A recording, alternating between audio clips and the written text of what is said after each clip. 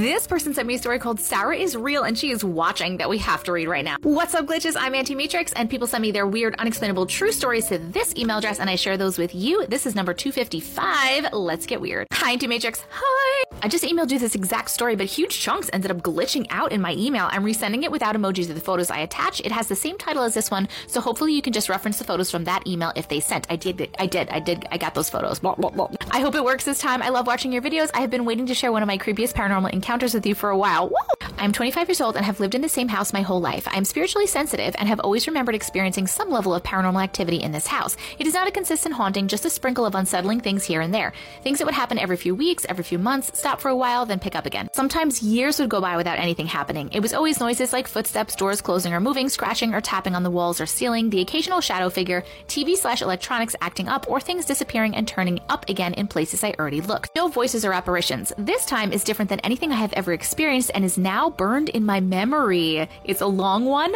Buckle up. My dad was always pretty odd, but in a good way. I never really put two and two together, but now I believe he was spiritually sensitive like me. I remember as a kid, he would tell my sister and I about this ghost girl that haunted the land around our house. We lived in a suburban neighborhood with a public wooded park right in the backyard.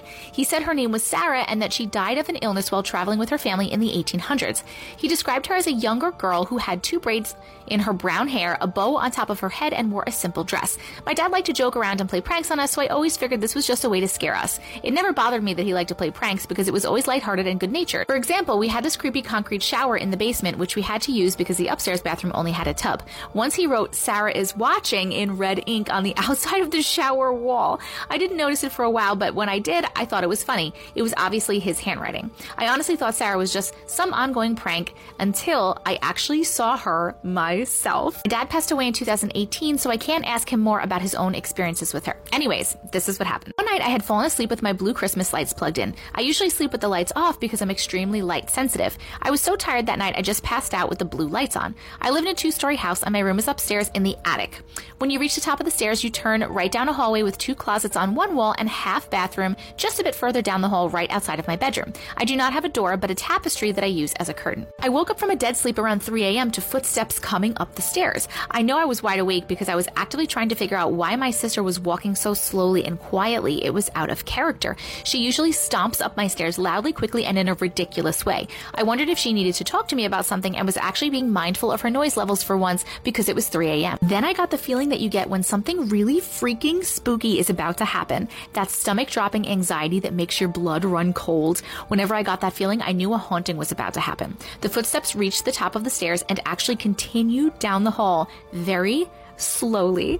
I'm laying in bed, cringing at each cautious step. When the footsteps were about to reach the bathroom right outside my room, I closed my eyes. I don't know how much time went by, but I was still awake. I usually just ignore things and make myself fall asleep, but now the spooky feeling was accompanied by the feeling that I was being watched. I opened my eyes and saw a girl standing about 3 feet away from my bedside. She was completely opaque, and the blue lights even hit her like you would expect them to shine on a person actually standing there. At this point, I'm still creeped out, but I've never physically seen a ghost, so I genuinely assumed it was my sister. Sat up in my bed, looked right at her, and said her name. Nothing was said back, but she was still there, so I said her name over and over. I probably said her name like 10 times. As I'm trying to figure out why she's just standing in my room silently staring at me, I made some quick observations. She had her hair braided in 2 braids, was wearing a white dress, and had a bow on top of her head. My sister used to do cheerleading and actually wore bows on her head, but she was past that phase and didn't wear bows anymore. I questioned it, but I think I just wanted to believe it was her. I couldn't bring myself to look at her face, but I just knew in my gut that she was staring right at me. I said her name a few more times. This has been around a 30-second stare down, and I was extremely uncomfortable to say the least. 30 seconds is such a long time to be staring at a ghost. Finally, I got fed up and yelled, "Bitch, what the fuck are you doing?" She did not react. Instead, she disappeared right in front of my eyes. It's like she turned into mist that blackened with the lighting of the room and then dissipated into itself. I was flabbergasted. I remember thinking, well, that was a ghost, but I swore at her, so I don't think she'll be bothering me anymore. Somehow, I just went back to sleep with the confidence that she would not be returning. When I got to reflecting on it, 2 questions came to mind. How often did she do that? And how long would she have stared at me for if I hadn't opened my eyes? Oh my God. Oh my God, no.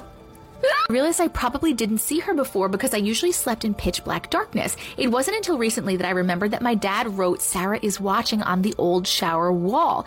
The girl I saw fit the exact description he gave, and she was definitely watching. I think maybe my dad was joking about it in a way to make us feel less scared about her presence. That was the only time I saw her, but now I know it was absolutely not just a prank. Side note, I usually sleep with my dog in my room with me. This was the first night in a while that I did not bring him upstairs for bed. I call him my little Ghostbuster because he keeps the spirits at bay. Simply having him around puts an immediate stop to any activity, and he takes his job as my specter deflector very seriously. The other dog is scared of my room and refuses to stay up there at night. Oh my god, that's so weird. Completely unrelated to Sarah, but quick bonus with pictures. I often astral travel and lucid dream. One morning, I woke up with no memory of what I dreamed about, but my stomach was burning hot. I watch a lot of paranormal stuff, and I knew that that is never a good sign. When I put my hand under my shirt and felt my stomach, I could feel deep, raised scratches. I don't sleep with cats in my room, and my fingernails are always extremely short, so there's no way I did it in my sleep. Freaked out, I looked in the mirror. One side of the scratches looks weird, like Roman numerals or a strange symbol or rune.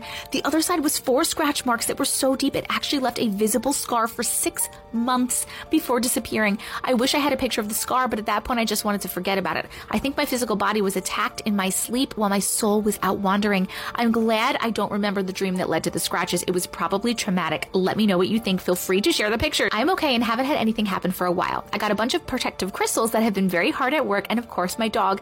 I added a picture of him to hopefully lighten the mood. He is very expressive and a very good boy. Oh! Thank you so much for your time and energy and for shining your light on the uncanny side of life. Thank you for reading and watching and sharing. This is the puppy. Oh my god, look, he has one blue eye and brown eye. Oh my god, I want to kiss his face. There are 2 pictures of these scratches. Here is one. Hold on, let's look at the other one. Was she scratched on both sides of her stomach? That's what it looks like, right?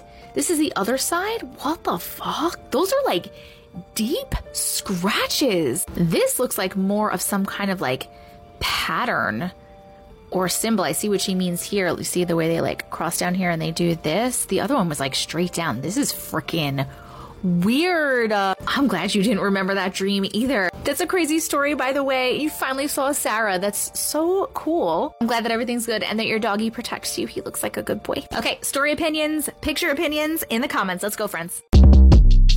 Short Cast Club.